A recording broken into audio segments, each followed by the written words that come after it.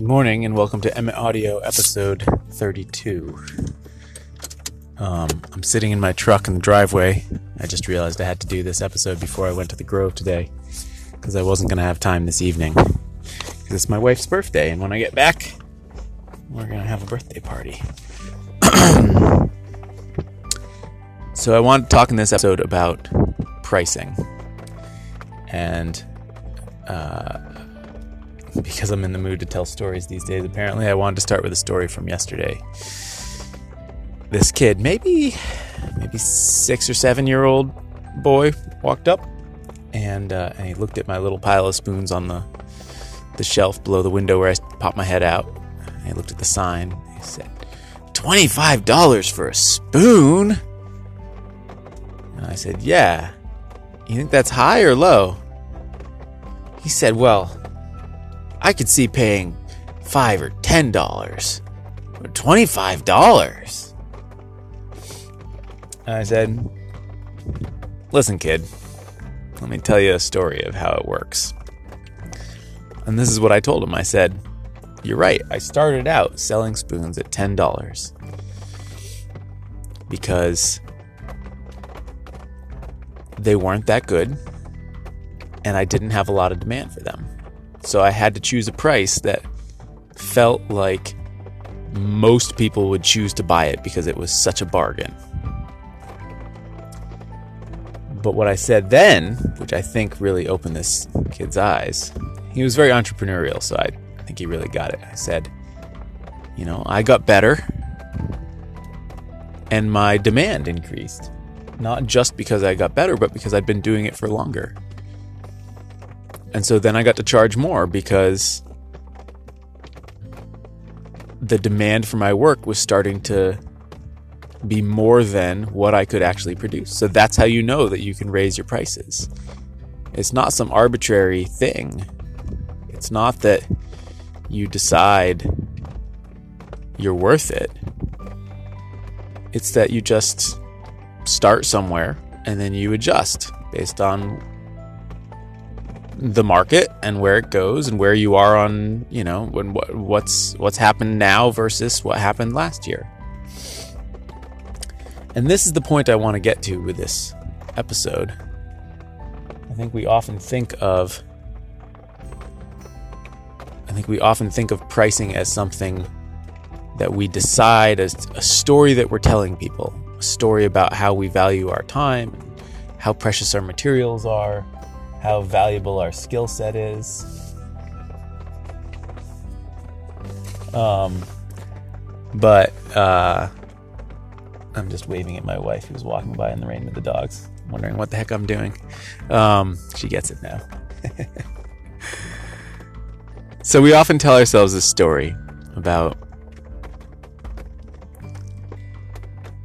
ourselves and that we use to justify our price. And I think we do this because inherently price seems like a completely arbitrary thing. Who's to say that my $25 spoon shouldn't be worth $125? Who's to say it shouldn't be worth $5? Those are both right. The only reason it's $25 right now is because that's where I am in my journey. Right? I started 3 years ago, 4 or 5 years ago, selling at $10, and it went up and down, right? So it was complicated, but point is, I started at a number that made sense for reasons completely separate from what I thought I was worth. And then I adjusted, and then I adjusted, and then I adjusted, and then I adjusted. And that adjustment will go on for as long as I'm doing it. And so, on the one hand, it makes it really easy because you don't have to tell yourself a new story about yourself every time you want to change your prices. You don't have to resell the public on a new vision of how you're valuing yourself. The price is what the price is, and it's based on your read of how much demand you have. Now, you can use that price to increase demand if you want to, right? You can choose a low price to increase demand. You can choose a high price to decrease demand. the point is that you're in control both of the price, and you're also in control of all the other ancillary details that go into creating that demand. So it's not just your work, and it's not just how long you've been doing it. It's all the other effort you put into creating a brand for yourself and creating demand through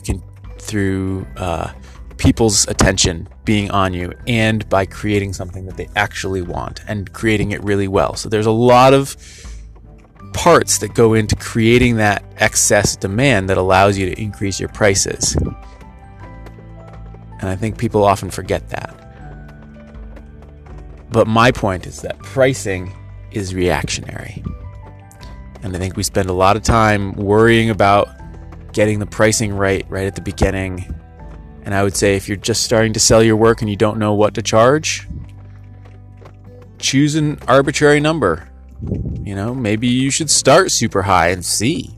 Maybe you should start super low. I started low because I wanted to have as much demand as possible to push myself to carve more than I otherwise would have. So I deliberately chose a super low number that would give me the kick in the pants to push to carve a lot, with the idea that I would then get good faster. But maybe that's not you. Maybe you recognize that you're only going to carve 10 things a year. Maybe you should try and sell them for super high.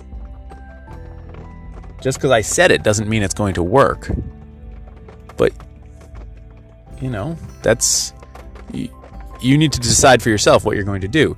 The point that I'm making is that arbitrary number that you choose at the beginning is just the beginning. So choose it, do it, and then react.